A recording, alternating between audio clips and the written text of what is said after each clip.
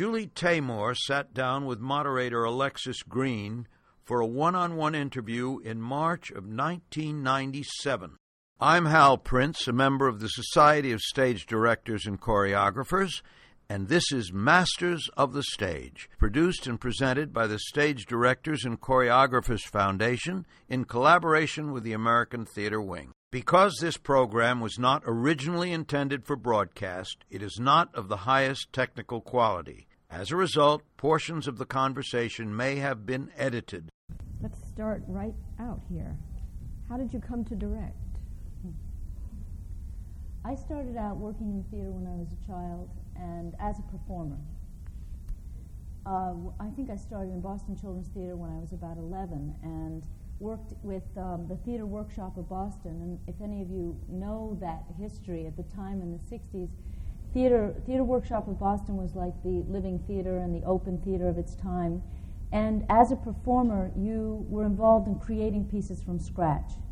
So in an inadvertent way, I started becoming a director because as a performer, you were creating your own material, and as a company, working in that kind of collective situation, you were forming and directing and editing at that time. There was a director involved, Barbara Linden, Julie Portman, but I started at age about 15 thinking about creating work from scratch. I never really thought about becoming a director till a lot later. I came to New York as an actress when I was 17 or 18, and then again I had the experience of going back and working in a company with Herbert Blau of the Oberlin Group. We were a group of about 7. We started out the first year as 12 people, and then I think we cut it down to 7 people, again creating theater from scratch. Not working on pre-written plays, but working on theater. For instance, we did take the Oresteia and created a piece called The Seeds of Atreus, which took a year to develop, and in this very intimate, it was in Oberlin College at the time. And it was an incredible experience because as a performer, I had to use every skill that I had, not just an acting skill, but visual skills. I was the one who would bring up a lot of the imagery for the company. And so again, with Herbert Blau as the director, we were all creative participants in creating a piece. Was he a model for you? Yes, I mean, Herb was very, I don't know if you people know who Herb Blau was, but he was one of the original directors of Lincoln Center and then went off and created, was at ACT in San Francisco. And during the Grotowski, Peter Brook era in the 70s, if this has any meaning, there was a lot of, I have no idea if you know what I'm talking about, but there was a tremendous move towards collective creative theater making, and the playwright was dispensed with for a moment. And a lot of the material came from the actors, but Herbert was a very verbal person. And I had not been a very verbal person. I'd always, when we get into further what I do as a director, I'd always been very visual, and I draw and I sculpt, and I was the person who designed the costumes for the company. I acted in it, I created the costumes, or worked on some of the visual imagery. But before working with Blau, I had never really, I speak, but I hadn't really I hadn't done improvisations that would go on for 2 hours by myself doing all the words. And working in this company, that it was a very intimate, close group, and there was no distraction because we were in Ohio. It wasn't New York City. And we really delved, the way that the Donner Party was the major piece that we worked on.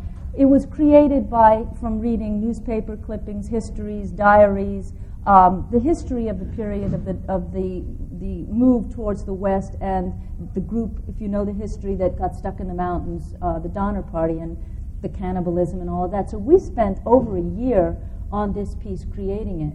And I don't think there's any better experience for myself as a director than working with Blau, even though the words were a huge part of working that way. The script, it was very physical and very verbal. I wouldn't say it was very visual, the work that we did. He was an extremely cerebral type. But certainly you were coming into theater from a non-conventional completely way, yes, already very early on. I don't know why that happened. I kind of seemed to miss the root of doing.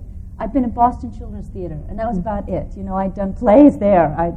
And I did come to New York before going to work with Blau, I dropped out of school, and I actually had a semester here where I worked with, I think it was the Chelsea Theatre Group, which used to be at BAM, Bread and Puppet Theatre. I was interning with these theaters, and the Open Theatre, and Joe Chaikin and Paul Zimmet. So I had started getting a lot of, even though I was a performer, I was really getting influenced by different kinds of directorial approaches, and inspired by that.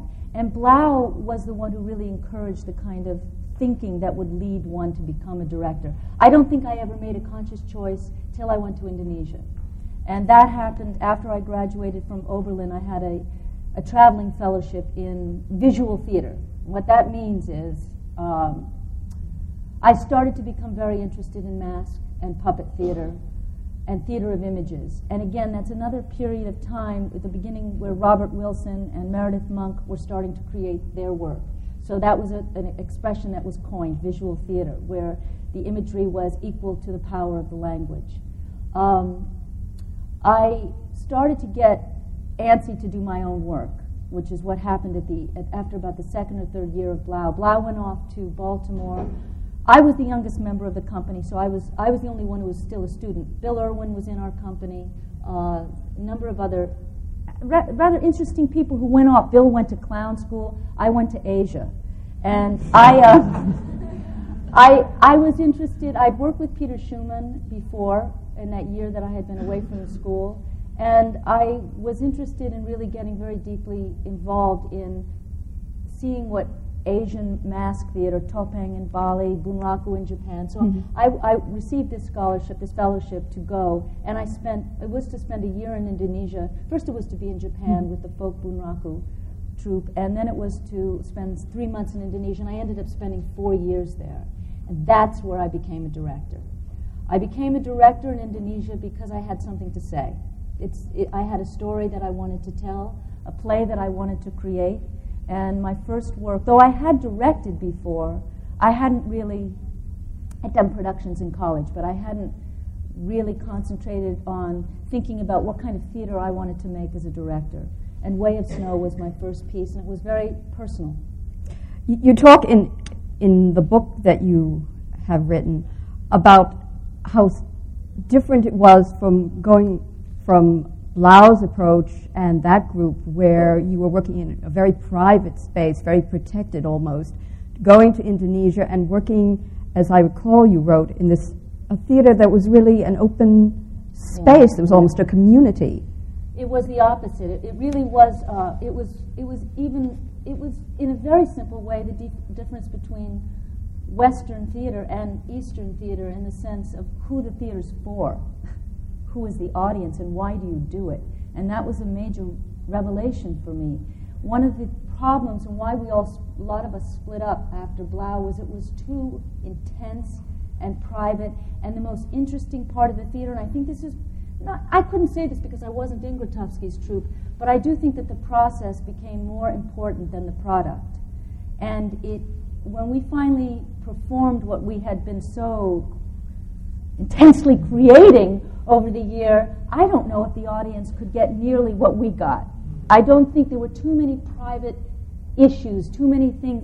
It all had to be edited down, all those hours and hours and hours of material that I'm not sure it was worth it. And it was worth it for me because I was the performer. So again, the process became more of the be-all. And what I felt about working in Java and Bali was that you were working towards a finished product, but there was a very different thing because the audience was always there. It was incredible. In the first year that I was in Java, in Central Java, I became an acquaintance, and then I got involved with W.S. Rendra, who was a playwright, a poet, a political activist in Central Java. And he had a theater company called Bengkel Theater, which means really theater workshop. But Bengkel is like a workshop of a car repair workshop. And he had all these young teenage dropouts and crazy addicts and all kinds of, who really needed repair. And so it was an incredible environment because you really used theater also to fulfill their needs as human beings and to get to the spirit of these young people. It wasn't traditional theater, though it was inspired by traditional styles of Javanese and Balinese theater. And I had a fantastic time working with that company and bringing what I had done in all of my experience in theater, and I choreographed for them. I never really acted in the company, but I worked with them. And what they would do is they would have all their rehearsals in an open-air compound. So you were in a neighborhood, and all day, if you were rehearsing outside, there was a border, and anybody could watch, but you really didn't have a sense of this precious theater. And I think that's what partially made me so excited, because that was the modern theater. But when you start to look at traditional theater in Java and Bali, and more so in Indonesia than Japan, which I finally did get to, the theater was still in a kind of original state. There was no, television was really not a very, when I was in Indonesia, which was 20-odd years ago, there was very little television. I don't think it's anything like this anymore.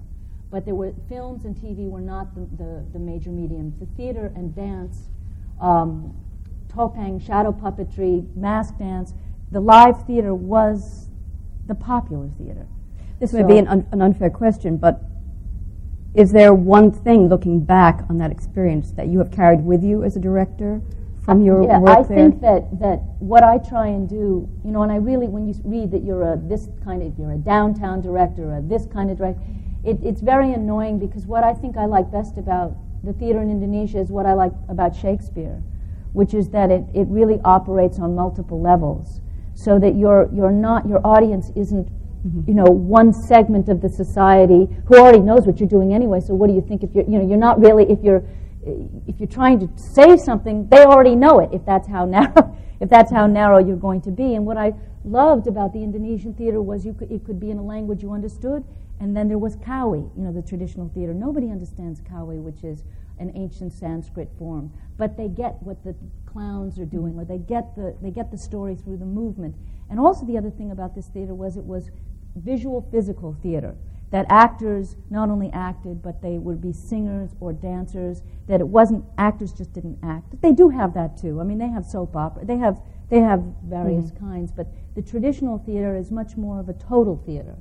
And when I think why I've done, if you look at what I have directed, it's either been original work from novels or from ideas that I have with other writers adapted into theater pieces, or Shakespeare, because again, Shakespeare, the landscape is huge. It doesn't limit itself to living rooms, kitchens, dining rooms. It goes beyond that. Because at the time that Shakespeare wrote, there was no film to do that. So he really wrote film scripts. I mean, his work really is that broad canvas. So for a director, it's much more exciting. It's really challenging. You've got a lot of leeway to think of how you want to create those huge scenes, those battle scenes, those various scenes that are connected together. What about moving on to talking about a production that you created from scratch, as you put it, Wan Darien? Wan Darien. Well, Elliot Goldenthal and I, have a lot of you seen Wan Darien? Okay, so that'll be good. If you have questions, please, we'll get into that later. Wan came out of, right before I did Wan Darien, the first piece that I created with Elliot and with another writer, David Seesdorf, who's known as an actor, David Chandler, was a piece called Liberties Taken, which was based upon a book called The Adventures of Jonathan Corncob, Loyal American Refugee. It was written in 1789, an anonymous novel that was a kind of Tom Jones, picaresque, Nicholas Nickleby. I wanted to do, after coming back from Asia, I wanted to do an American piece. And I really wanted to mine, folklore had been one of the things that I majored in Oberlin, was mythology and folklore. I was very interested in all of those tales, and especially the beginning of America and what that would be about. And I found this wonderful novel, and then I pitted that against a book, a diary that was based on a real person, Deborah Sampson Gannett, who fought in the Revolution as a man. And so David Seesdorf and I created this script together, and Elliot wrote the score. And it was, a reason this comes before Juan, because you'll see why I did Juan. This was a 2.5 to 3 hour epic, non-stop verbal, 250-page script. And it was with 200 characters, 15 to 20 people played all the parts. The 3 leads were non-masked live actors, and all the other characters were done with every form of half-mask, giant. There were talking ships, figureheads. A brothel was 20-foot tall. Brothel was a woman. The brothel was a woman with the British flag over her head and copulating shadow puppets in various parts of her body. It was a bawdy comic picaresque, and we wanted to do something the opposite. So I think that Elliot and I were anxious to do a piece together, and not, even though we loved David, we didn't want to have a writer. We wanted to. Juan came up because when I met Elliot in 1980, which was 8 years before Juan Darien, he had mentioned the story to me, that he had read this simple 6-page short story by Horacio Quiroga, who was an Uruguayan writer. And I didn't pick up on it at that time. But when we had the opportunity, Lynn Austin from Music Theater Group said she wanted to do a work of ours, come up with an idea. Very few producers are like this. We went back to trying to find a piece, and we really wanted to tell a piece that could be told through music and imagery, and where language was not the dominant, motivating through-line force of the work. And Juan seemed to be that kind of piece. And Elliot's idea had always been, before he met me, he had wanted to do Juan Darien, and he had always thought it was a veiled passion play. And it was his concept to use the Requiem Mass, the Latin Requiem Mass, as the libretto, as the actual language. So that's how we got to a carnival mass with the capital M. That we knew that that the language then wouldn't necessarily forward the story, but would be a parallel event to what was going on in the story. And you wouldn't need to understand the language. Now, this was inspiring to me again because I had lived in Indonesia and traveled through Japan, and the best theater I saw that during those years was Minushkin's Théâtre du Soleil's 12th Night, La Nuit de Roi? Pardon my French. And I hadn't understood a word, and it was I knew 12th Night, so I didn't really need to understand the word. Then I really got the language and the sound of the language. This had always been something since traveling through Asia that I felt very passionate about. And we all know that opera, it is a dicey thing when you hear opera in English. I mean, I believe in it, but there's something that happens to your brain when you have to hang on every word. And there's a certain thing about music that is, and language and lyrics, when they're incomprehensible, they have another kind of power. So you can ask most opera goers, they're going to like opera in Italian better than they're going to like the translation. And there is also a mixed feeling about whether we want to have super titles or not. Because again, once you're reading the super titles, you're using a different part of your brain, and therefore you can't respond in the same kind of way that you would if you let that music wash over you. So Elliot and I felt excited to try the challenge of creating a story and making sure that you could understand all of the story without words. And we went through a lot the first time. We've done it 3 times in New York. The first time, we had many more scenes that we ended up cutting out that had words. We started with actors speaking. That didn't work. It became very banal. Then we did old Brechtian things. We'd have scrolls or plaques. You know, when the school teacher is asking, this is the scene that was the hardest. When the school teacher asks Juan, you probably don't know this is what was going on unless you read the libretto, asks Juan to describe the jungle. And Juan gets put into trance, which is the scene with the big gold pocket watch, and then he goes back into his memory and he starts to describe the jungle from the viewpoint of being a little baby jaguar. And the final thing, this is all in Spanish. What Elliot did was he set Quiroga's Spanish poetry to music. It wasn't in Latin, because some of the pieces were in Spanish or original songs by Elliot. So I had to find a way that you could get it without understanding him saying. I mean, what he says is, "I feel the mud graze against my whiskers," and the word whiskers. All those people who spoke Spanish heard the word bigotes, but if you didn't, you saw this. You know, that's all you saw. You saw a baby jaguar come into the scene, so you knew that he was saying something about himself.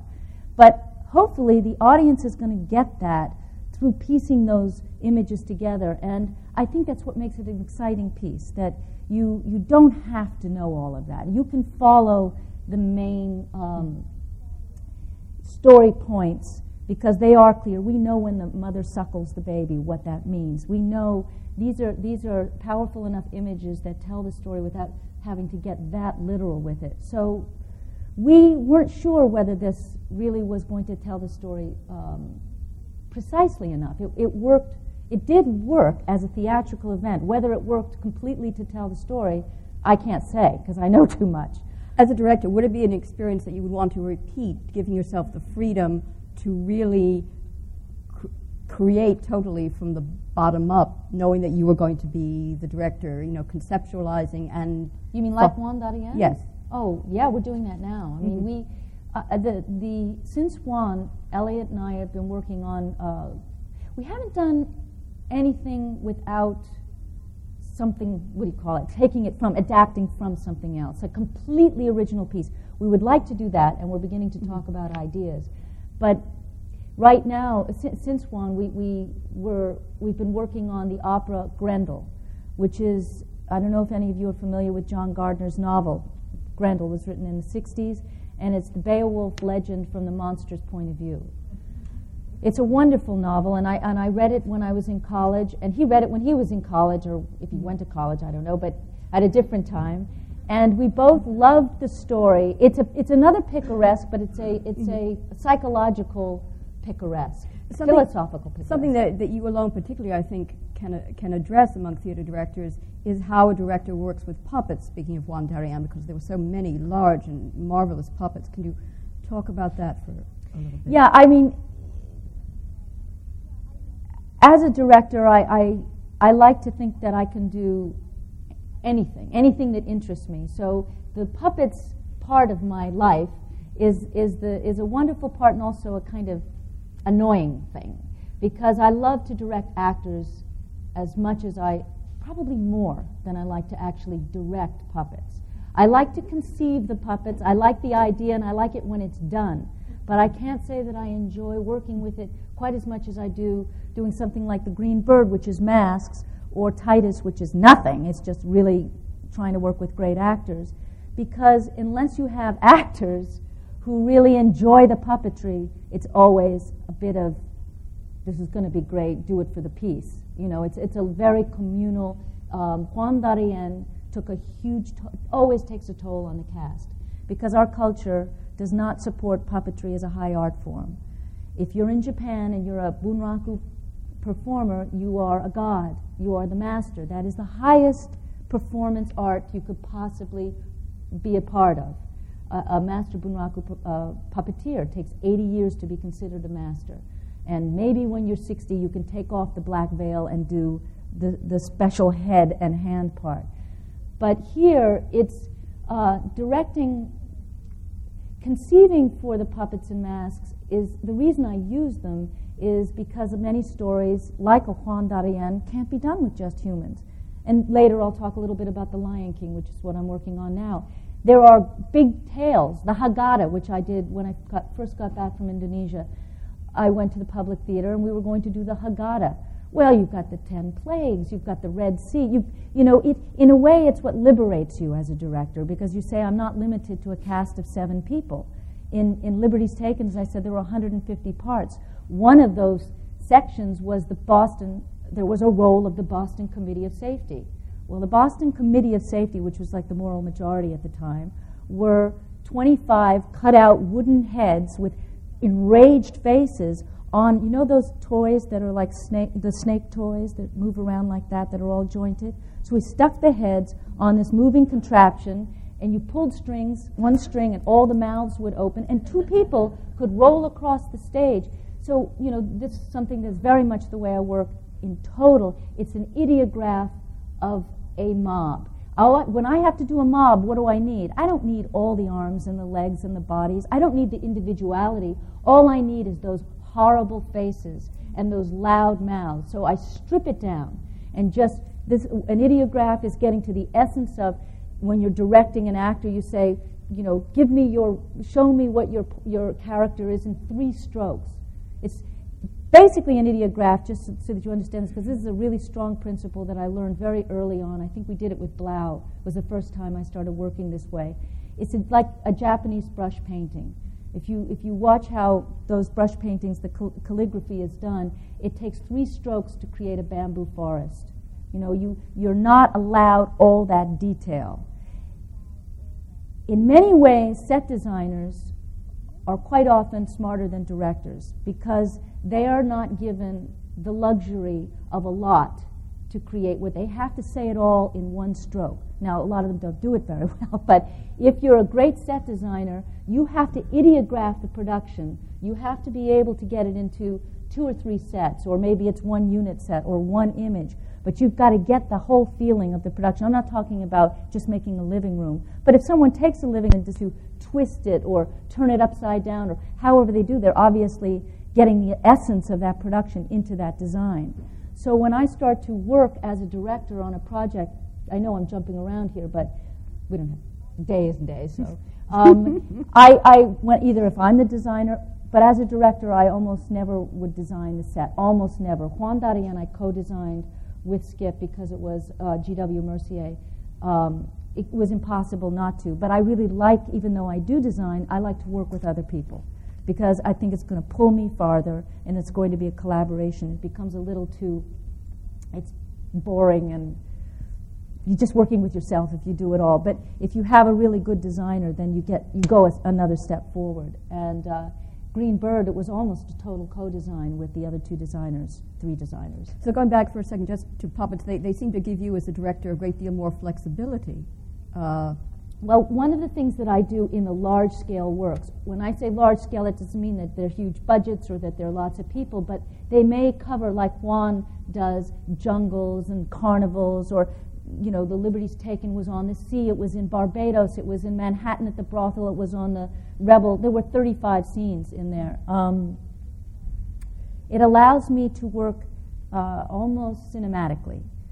And this is something that if you see my work, you'll see a lot. And let me see, in Juan Darien, the perfect example is the long shot is the village. Then you see the shadow puppets, in the houses, all of the shadow puppets of the nighttime in the houses, the copulating couple here, or the woman brushing the hair of a young girl there. Or you remember the scene where men were drinking. So you get a long shot of the town. Then the whole village turns around and you get the inside of one of those houses. That's a close-up. The giant head is a close-up in a mask. You might have, and I learned, I think a lot of this came out of working with Peter Schumann, where you'd have a huge head and maybe just a crystal tear would come out. And the mask with the big hands. The big hands are an example in Juan Darien of the grief, of the plague. All of those puppets, for instance, you know the plague sequence where the man just picks the baby up and down. You look at the puppet and you say, what is it? What should move? Not everything should move. That's why I hate marionettes. I don't like them because everything's loose and going all over. What I like is deciding what is the movement that's going to say it all. I did a play by Christopher Hampton called Savages, and just the hand came up to the woman's mouth like this to show horror. Now you can do this with actors. This is what I do with actors. If you're working with actors, to find what the physical style is, what the vocabulary. But in a puppet, you can actually sculpt it in, and you're creating relief, so you're showing exactly. It's total control. I mean, I suppose I'm a total control freak, and that's why but it's really more that you can play with this sense of scale. So you have that long shot, you have the close-up. Again, how are you going to do jaguars leaping in a carnival? So it doesn't limit the stories you tell. I think that's when I wouldn't say I'm interested in doing puppet theater. I'm interested in telling stories. And if the stories require that, I did The Tempest. Now everybody knows The Tempest. I've directed it 3 times. It was my first Shakespeare. And there isn't a director that doesn't have to go through a lot of thinking, researching, agonizing over Caliban and Ariel, because they're not human beings. You could play Caliban as a complete human. I mean, he is a human being, but he's called a monster. And therefore, if you call him a monster, you have to say, from whose perspective is he a monster? Is he a real monster with fins, and all of that you see sometimes described in the caste breakdown? Or is he a monster because he's perceived of as a monster by Prospero? Well, that's the one that I saw.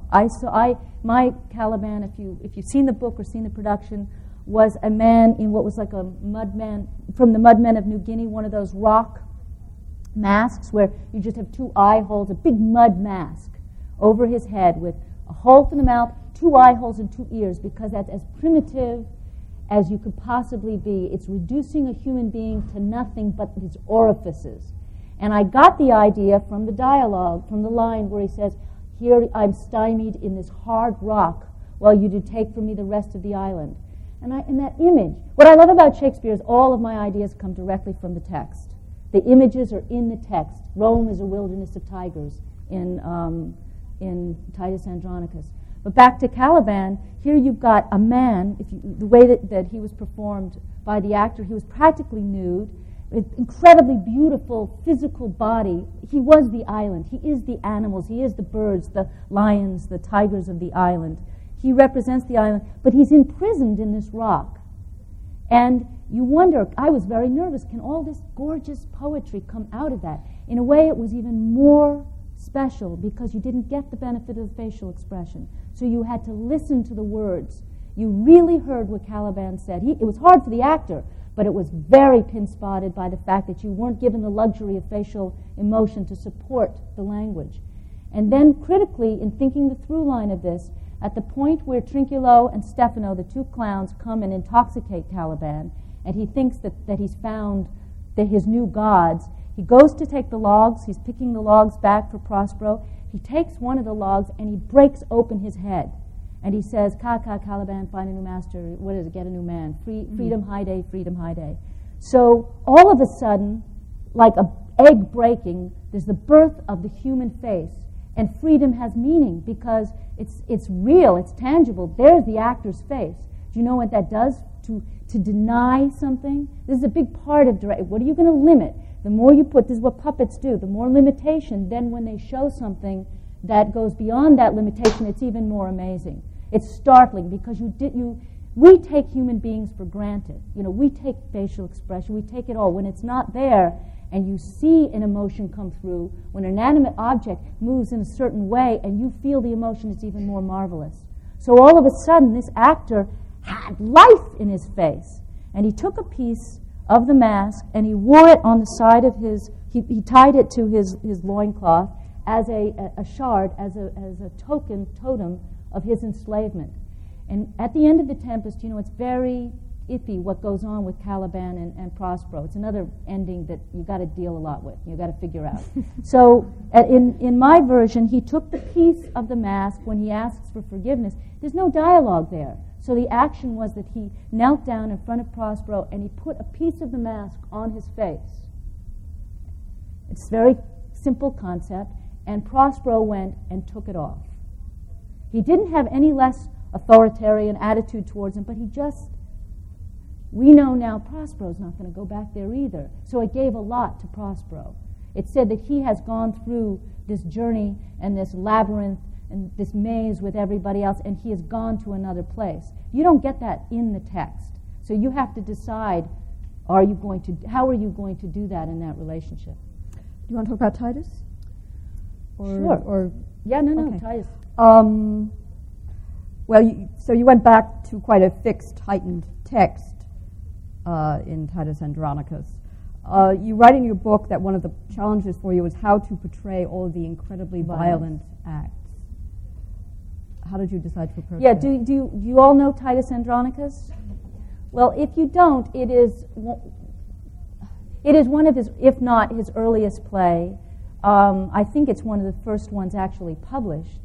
But it has all that raw, nasty youth in it.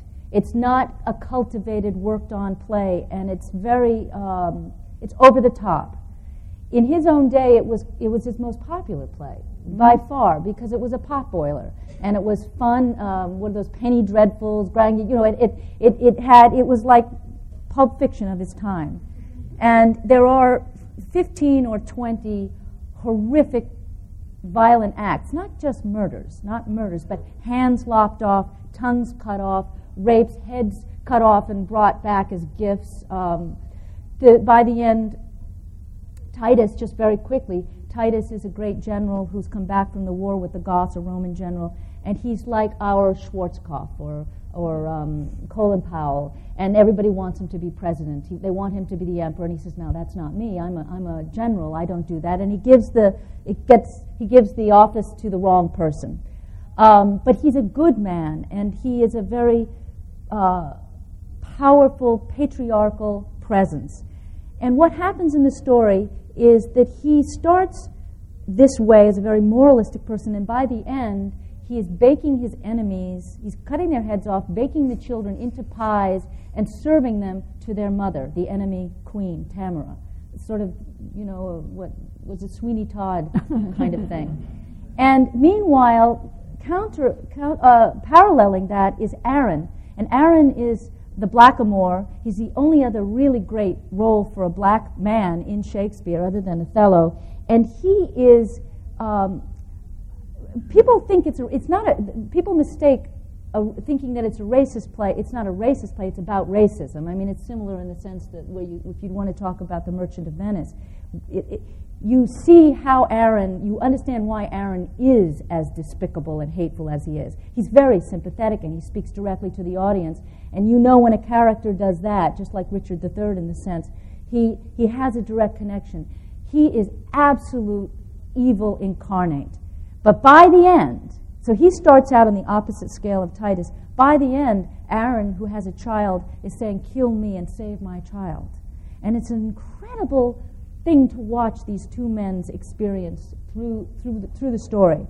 Well, I read the play and I was shocked by it. Jeffrey Horowitz said, "Oh, you'd be good for this," because I'd done Oedipus Rex, transposed heads or heads being lopped off and changed on other bodies. Juan Darien, you beat the boy, and blood and fire. I'd done a lot of violence, but I'd always done very poetic violence, very artistic violence, very stylized violence.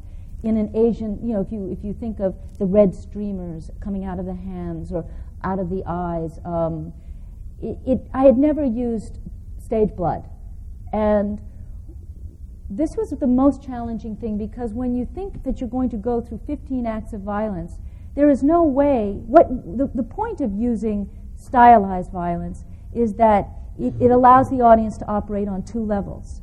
You get it because it is happening in front of you, but it's also something that you can get in an intellectual, on a poetic vein. The violence becomes poetic and beautiful in a way. It's not just supposed to make you go or give you that kind of reaction.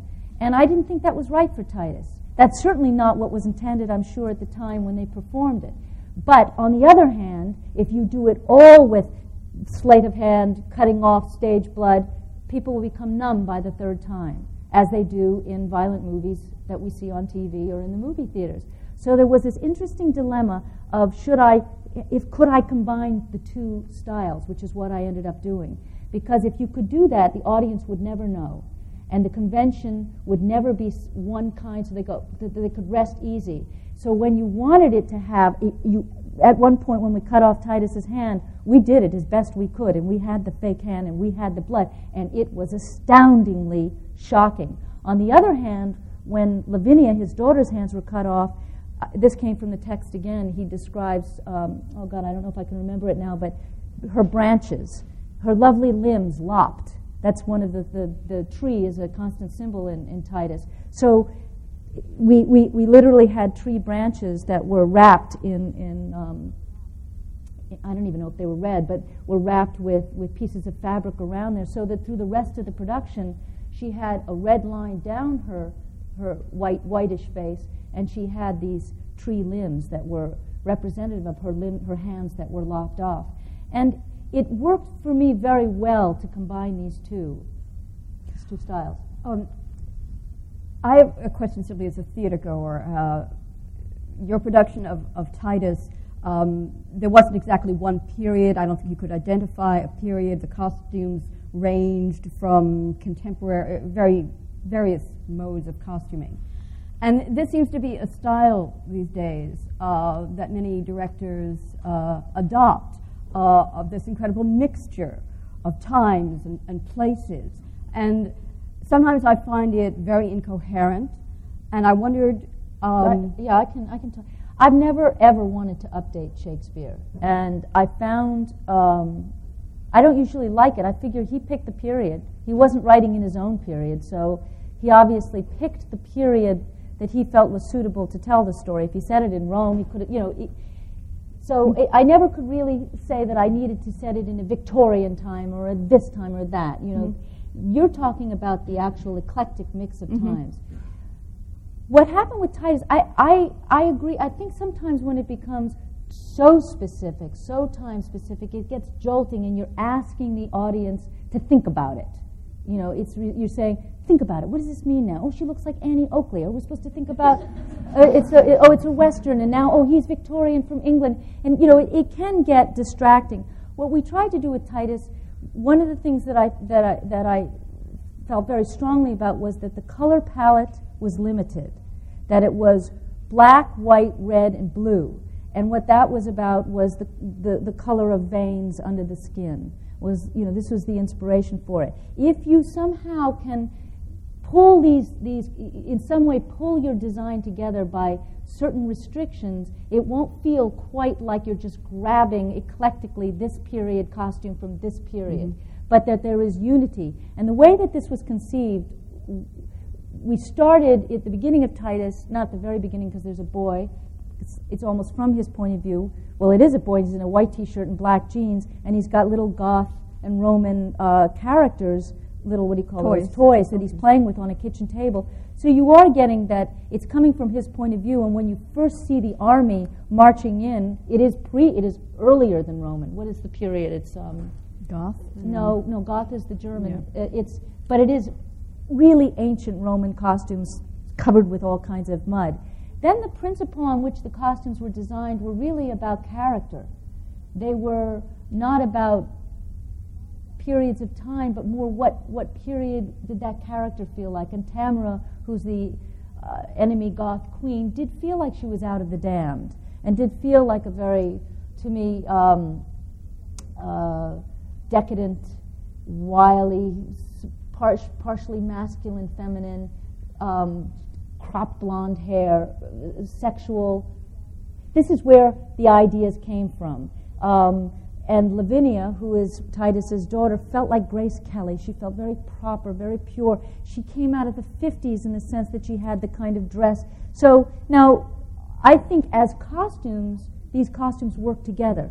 Even though one may have felt like it was from the 30s or the 40s, and one was from the 50s, and then later we were in the 60s. It was 20th century, no doubt, but the simplicity of the sculpture, the shapes, what we work on is the shapes, and the color palette makes it unified.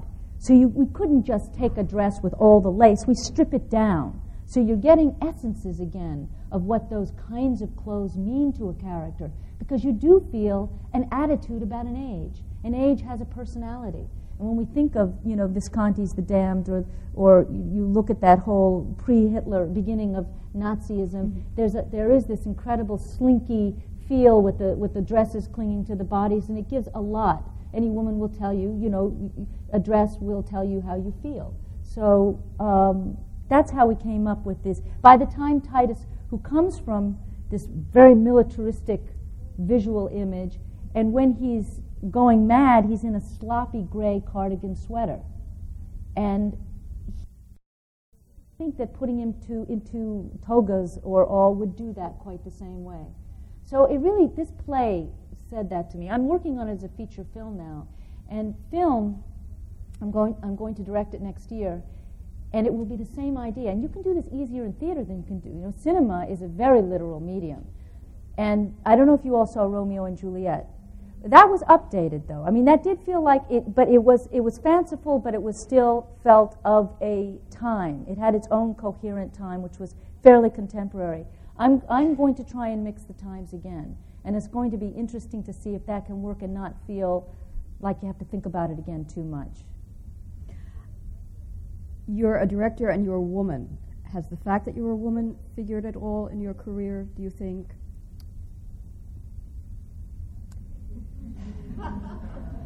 From my point of view, I think probably in certain job areas, but I've never not done what I wanted to do. It's just taken a lot longer. It takes being more persistent. I think that most women directors will talk about this enfant terrible syndrome, which is very a nauseating concept, but women cannot be it. You know, that powerful, nasty 28, 25-year-old man who's got, who terrifies the world. That is a male thing. And when women do it, it just is a bitch, I mean, it's really, I think there is, I don't want to name names, but there are a lot of film directors and theater directors who have that kind, and therefore get there very fast. And women have to work a lot more consistently and harder. It's rarely going to be that kind of thing. There's very, very few women. I think that women and men are different, so I would say that just how you direct probably would be, but I don't think about it that much. I mean, doesn't mean... I mean, everybody wonders, Titus so violent, but it's how you do the play. It's not what the material is. I'm sure that there's... Well, when The Lion King opens next fall on Broadway, you will be one of the few women directing a musical That's true. on Broadway. And I think it's a lousy situation, and I think there are plenty of women who can do it. But it is much harder, just like women conductors or in any of those fields. It's very, very hard to get those positions. Do you feel like opening it up to questions Sure. at this point? Yeah. Okay. Yes. Oh, yeah.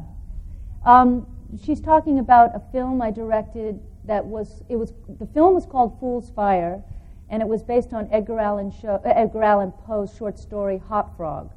It was on PBS in 1991, or I think 91, or I don't remember, 91 or 90. And this was my first film work. It was American Playhouse basically gave me an hour, and I was going to do 2 Poe tales. I had written both scripts, The Telltale Heart and Hop Frog. And the reason I wanted to do these 2 was, first of all, I think it's hard to make a short story into a full length. It's, quite often you ruin what was good about the short story, even though we did that with Juan Darien. It just seemed like, I didn't think I could expand Telltale Heart to a full-length piece. But I also wanted very desperately in my first film foray not to be pigeonholed with puppets. So Telltale Heart was supposed to be a black and white film with actors and very psychological, a dark psychological film. And Hop Frog was as inspired by the story, court jesters and these grotesque fat ministers and king. And I thought, well, there I'll do the more Fellini-esque kind of work with that I love, with high color, and I use the Italian Sienese-style painters as inspiration. And there, in 1 hour, I could say, I can do this and I can do that. And I like this and I like that. Well, doing this and that is twice as expensive as doing that. So one of them had to go. And the one that had to go was the one that could not be really made into an hour, and that was Telltale Heart. So I concentrated on Fool's Fire, and I added a lot to Edgar Allan Poe's short story to make it have reason to be an hour. It's a really nasty tale of vengeance of this dwarf court jester who is abused and manipulated like a toy in the court by these really repugnant, huge, corpulent ministers and king. And then at the end of the story, he burns them alive. That's making it very short.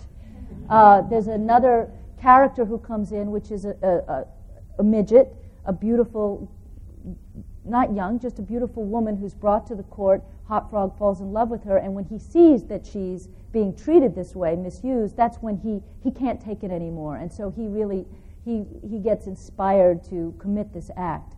And when I started to work on the story, I wasn't sure I was going to use puppetry in the film. I was really loath to do this, actually, to use puppetry, even though I do love it and I can do it. I just wasn't sure I wanted to do that in a film world. But when I started to think about hiring 8 hugely fat actors, I thought, I'm doing to these actors what the story does to Hop Frog.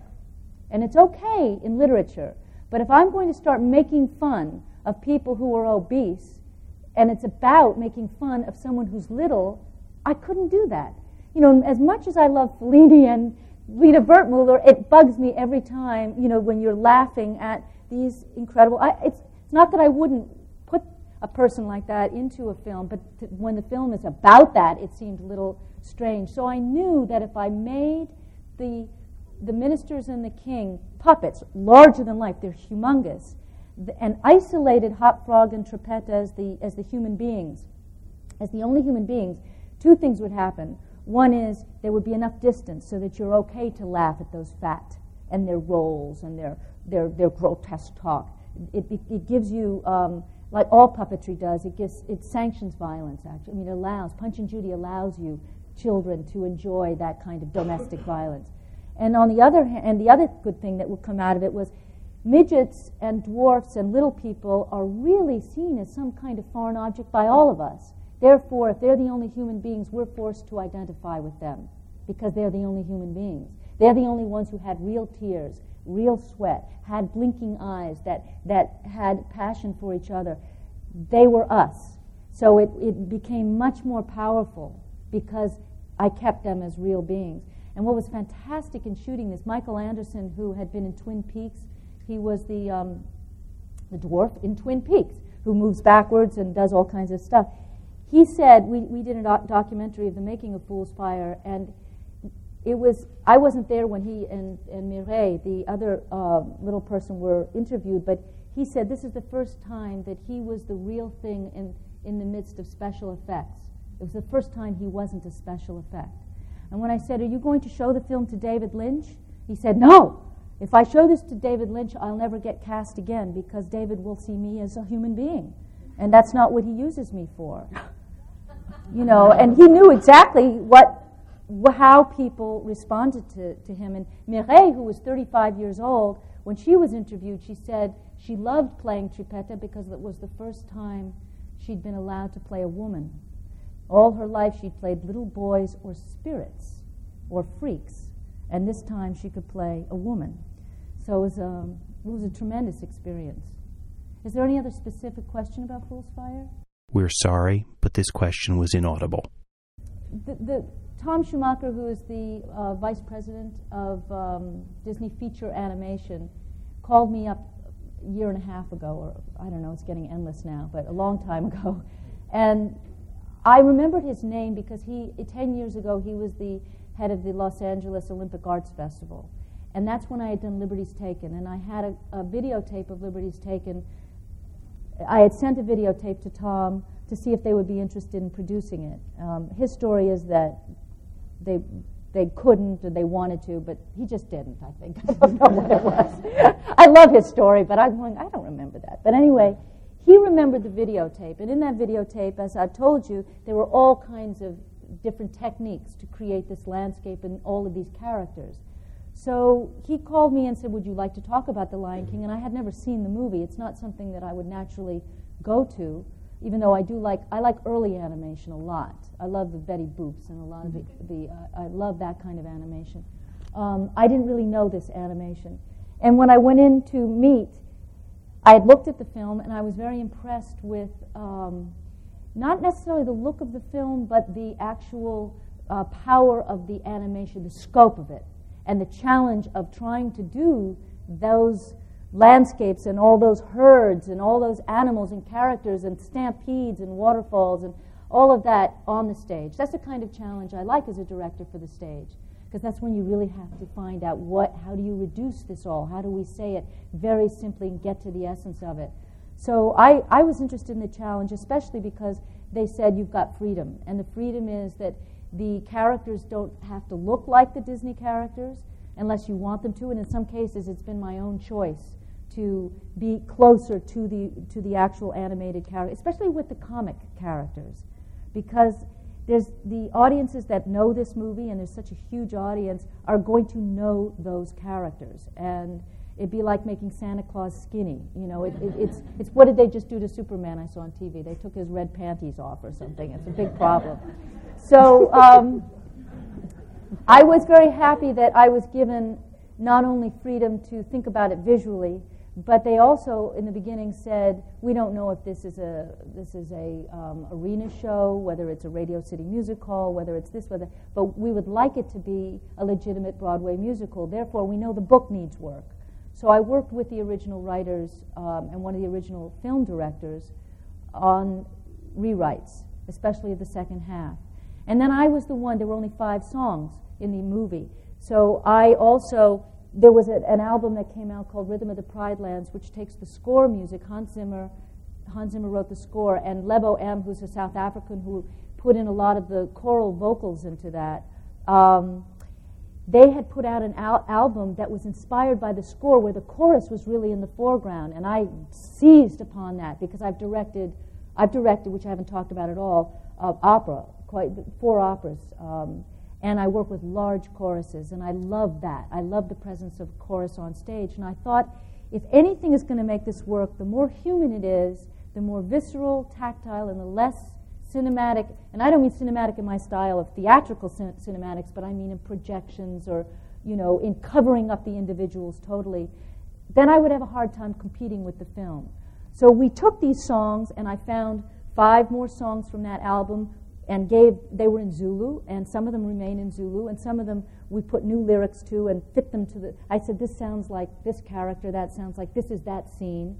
And then Tim Rice and Elton John have written 3 new songs per what I've asked, where I said the hyenas could sing, and the Zazu could sing, and and this could be that. So we now have about 15, and then some of the music will be created in rehearsal by Lebo, who will be creating with the chorus and the dancers chants, really Zulu and other languages, African languages that everybody's fine with, because again, we all understand that you don't need to understand every single word. Garth Fagan is the choreographer, and Richard Hudson, who's a British set designer, did La Bête here a number of years ago. He's doing the sets, and it's been a long, it's very long. That's the thing that makes it unusual. It's just 2 years of working. So that's why I did Juan Darien and the Green Bird in between. Otherwise, I'd go crazy, if I didn't keep actually having things happen and not waiting for them to happen. But this is the first commercial production I've ever done, because the opera's Oedipus Rex had 2 performances. I worked on it a year. It was $1 million, but it was a big budget. We had a film. So that exists, and that's out on Laserdisc and videotape, the Oedipus Rex, which you should see, because if you didn't see it on PBS, it's a really... Jesse Norman is in it, and Bryn Terfel, and Min Tanaka. It was in Japan, and we had 80 men in the chorus. Suzushi Hanayagi, who is Robert Wilson, known as Robert Wilson, often frequent collaborator, choreographer, did the choreography. But I've done productions that... Green Bird, 2.5 weeks. Juan Darien, limited run. This was longer. But not open runs. And it's very attractive to work with a company that does not want it to close after 3 weeks. So that therefore, they will give you time to develop. And we have had workshops, development time, and I am working with Michael Curry, who's creating the puppets with me, and we're inventing things I've never done before. So there is more experimentation on The Lion King than a lot more than I've ever really had the opportunity to do, because you just don't have the luxury. We're sorry, but this question was inaudible.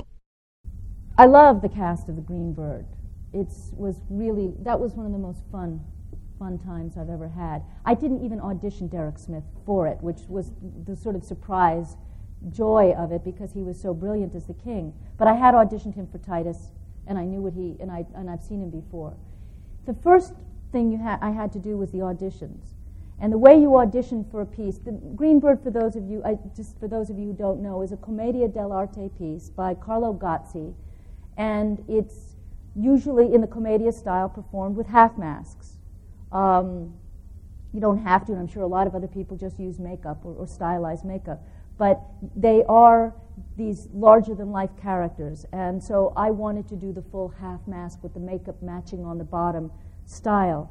And when you audition an actor, how do you know they can do that? And I also didn't make the masks before I cast the show.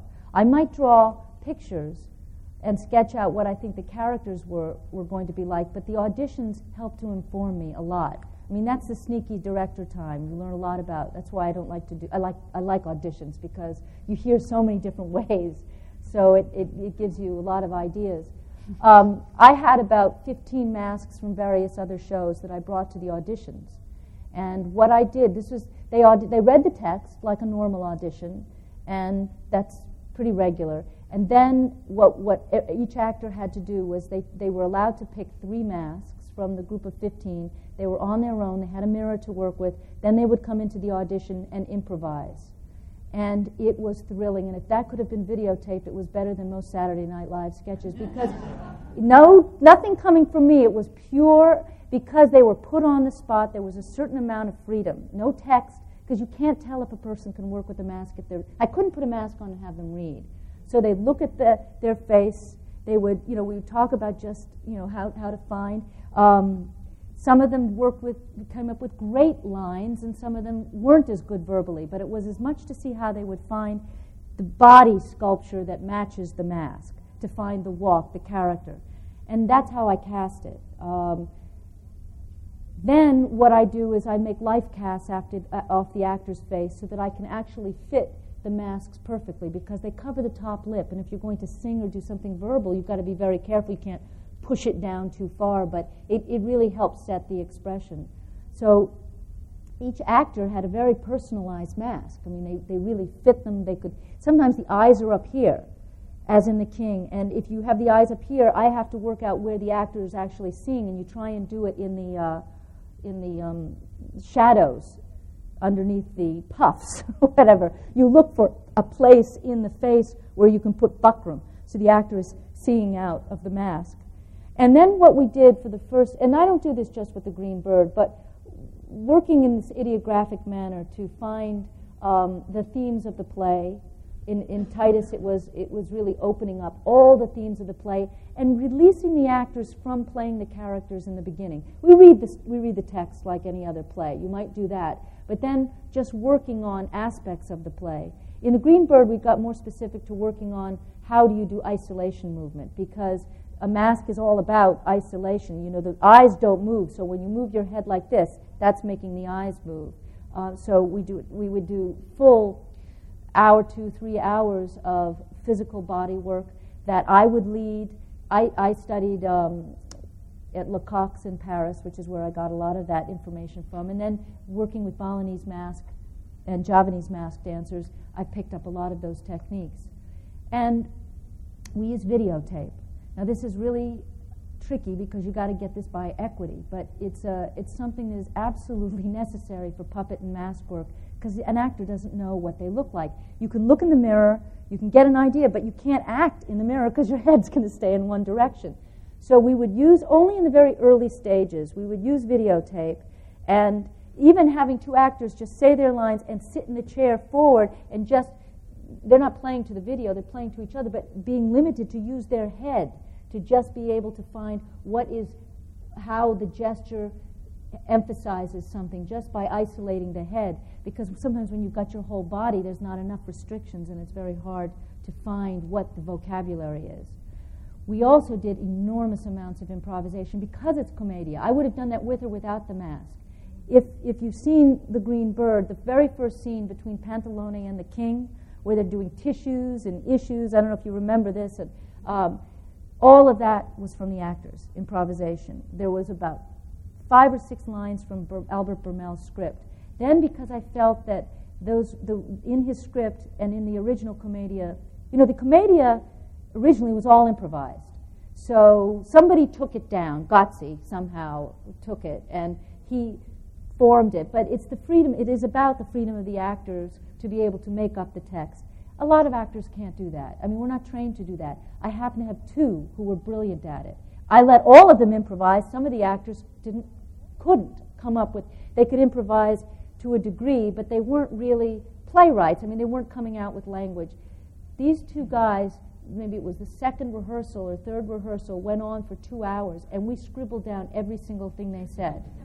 And they just found this incredible rapport, like, I'm sure the Chicago City Limits or whatever, all these improv groups, they get going, and they came up with brilliant events. You know, it wasn't just about, it was that all of a sudden the tissue became her, the dove that went. No one would really think up something like that. That is an actor's inspiration. And so we kept it, and we edited it down and tried to piece it together. And God bless Albert Brummel, he wasn't precious about it. Well, now he's getting credit for it because it's in the script. But, you know, he really loved what they came up with. And it was interesting how that got much more direct comic audience response than anything else in the piece, because I think it was so connected to the actors and it had been their property. How did you structure the improv? What restrictions did you give them when you asked them to improvise? Oh God, I can't remember. You know, I have to think about this now on the Green Bird because it was last year. You may not want me to think about this too long right now. You know, if we're afterwards or something, because it's not going to come to me right away. I've got to pick who. If we take Derek and Pantalone, I'm not even sure it was very structured. You know, because the mask gives you a lot of structure. So even if you're starting with the scene that exists, which is I'm coming home from war and I'm seeing my butler or my prime minister for the first time, it didn't need a lot. We did a lot of working on the walk and the movement beforehand, you know, and simultaneously with working on text, we did about a week of working on ideographs that had nothing to do with the play, of just using it as a way of working, of how to create, how to use your body, and how to think with your body. Yeah. We're sorry, but this question was inaudible. The masks were carved, it's a plaster mold of the face, then sculpted with clay over that, and then celastic, which is not that easy to find anymore. It's like a plastic paper mache. Lighter than paper mache? No, paper mache is lighter. It just takes longer to do, and you need 6 layers of it, and it's not as durable. But paper mache is very, very light. You can do it. It's just you don't get as much control, and you get a lot of little wrinkles, and then you got to do a lot of finishing. And so I haven't worked in paper mache in a long time. The big, huge Serpentina, that giant puppet, was paper mache because we couldn't find enough. Isn't the celastic sort of toxic? Acetone is toxic, yeah. I don't do the celastic. Somebody else does the celastic with a mask. Yeah, but what happens when it dries? Is it going to affect the No. And it's not that toxic. I mean, it is, but you're not putting your hands directly in it. And people use masks to protect them from breathing. But I don't like to work in it. I do the sculpture. Even on The Lion King, I'm directing, I'm designing the costumes, and I'm co-designing the puppetry and masks. But my part of the co-design is really the aesthetic look, the design of it, and my partner, Michael Curry, is more responsible for the mechanics. He's a whiz at the mechanics. We're sorry, but this question was inaudible. Oh, yeah. Again, in The Green Bird, there was an actor, Andy Weems, who played Pantalone. But when he had auditioned, he was the one actor who I didn't know how he would play Pantalone. I didn't really like any of his auditions, but I thought he was so talented. He could do a million characters, so he would do it as a Russian, as Italian, and he kept changing, but none of them were exactly right. And so when he first came into rehearsal, I had...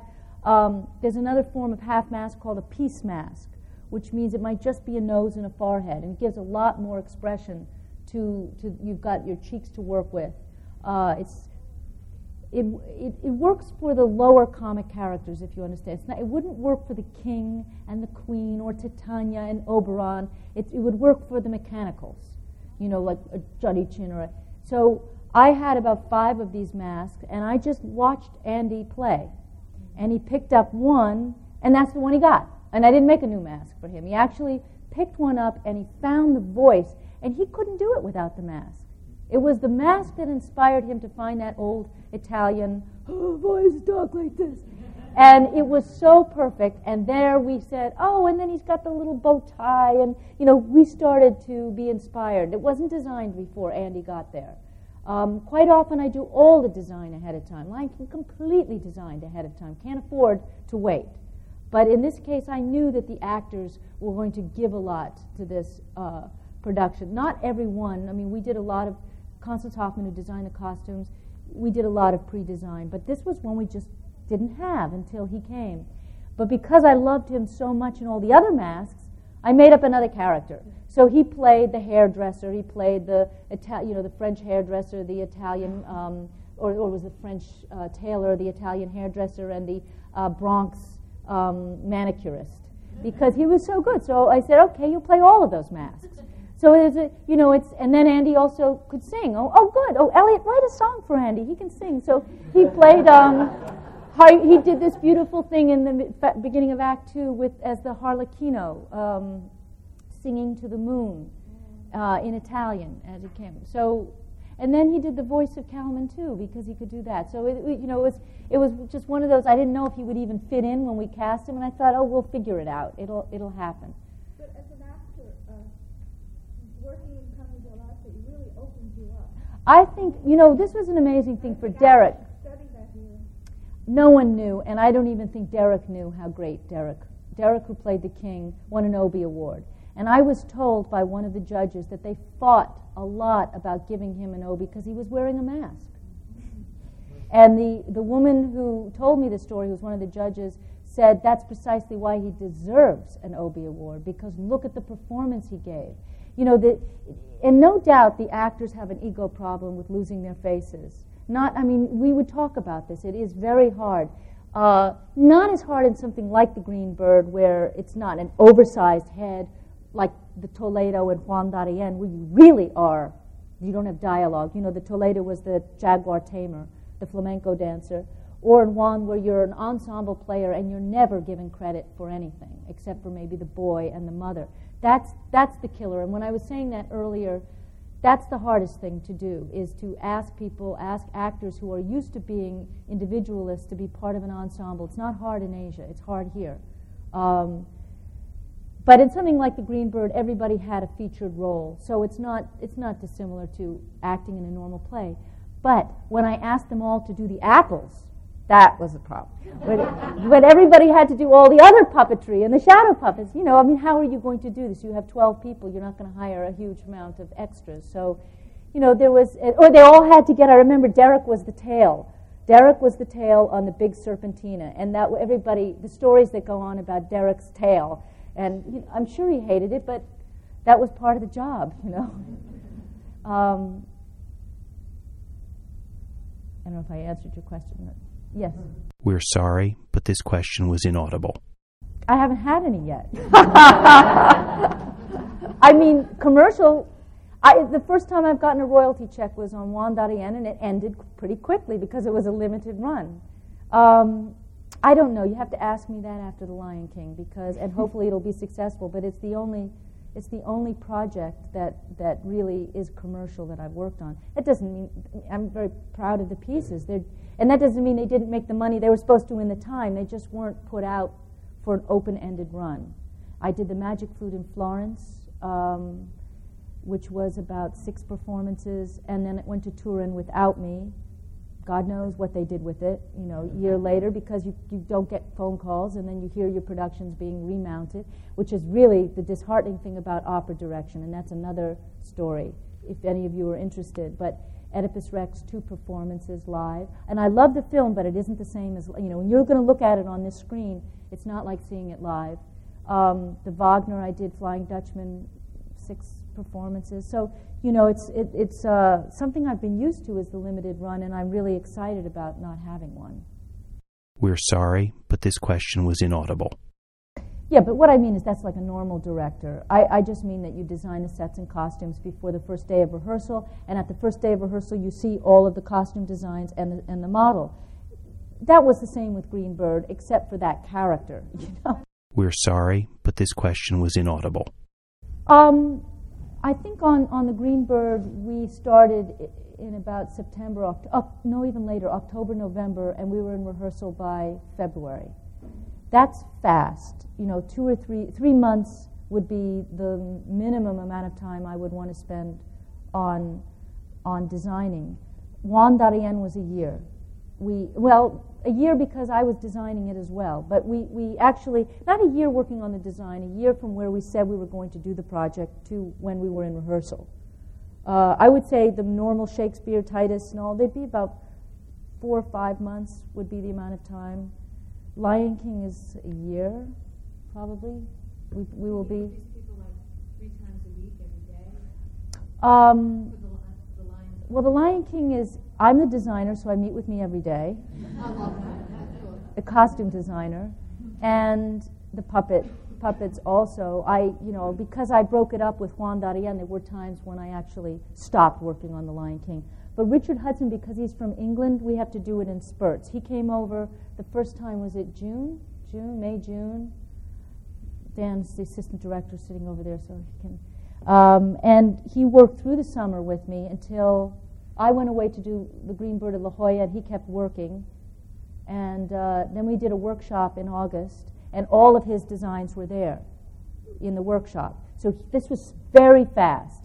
And a lot of the costume designs were done in about, the major principal costume designs were done in 2 or 3 months, really fast. But then they weren't all of them. And from September until November, September, October, November, we did a lot of change. We did some changes, and then budget, just budget. And it was trying to keep what you want. Doesn't matter what scale production you do it on, it always ends up being the same thing, where you want to keep what you like, but you have to do it cheaper. So making cuts. And then I went through another burst of I designed a certain amount and then got stuck, and then in December I did a whole nother, I did a slew of costume designs in about 2 weeks in December for a whole nother section in the piece. So it's been kind of good, because I think if I had to design all of that in one time, I wouldn't have come up with this second group. I needed the break.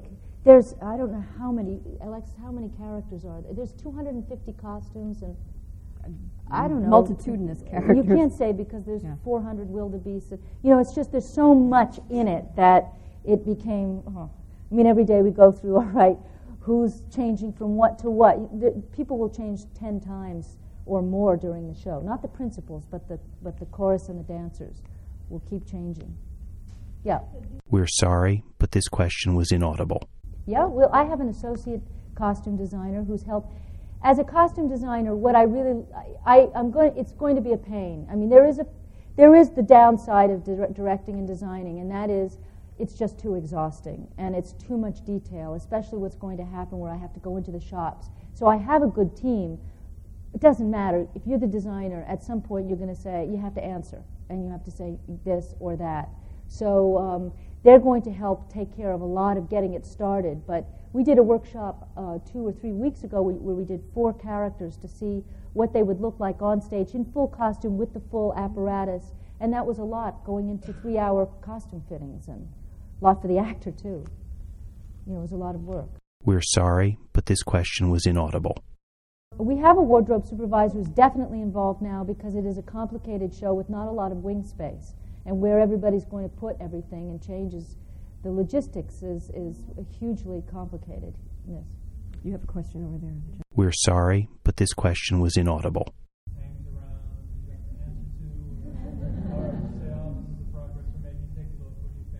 Well, yeah. They don't hang around every moment, but we have conference calls about once a week or once every 2 weeks, and then we have the producers are in California, so they fly in for these workshops, and that's when the discussion goes on. We did a workshop in August where we did a reading of the new script with the music and the cast.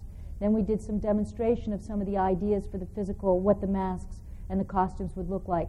And 2 of those things worked, and the rest weren't finished and didn't work, so there was doubt.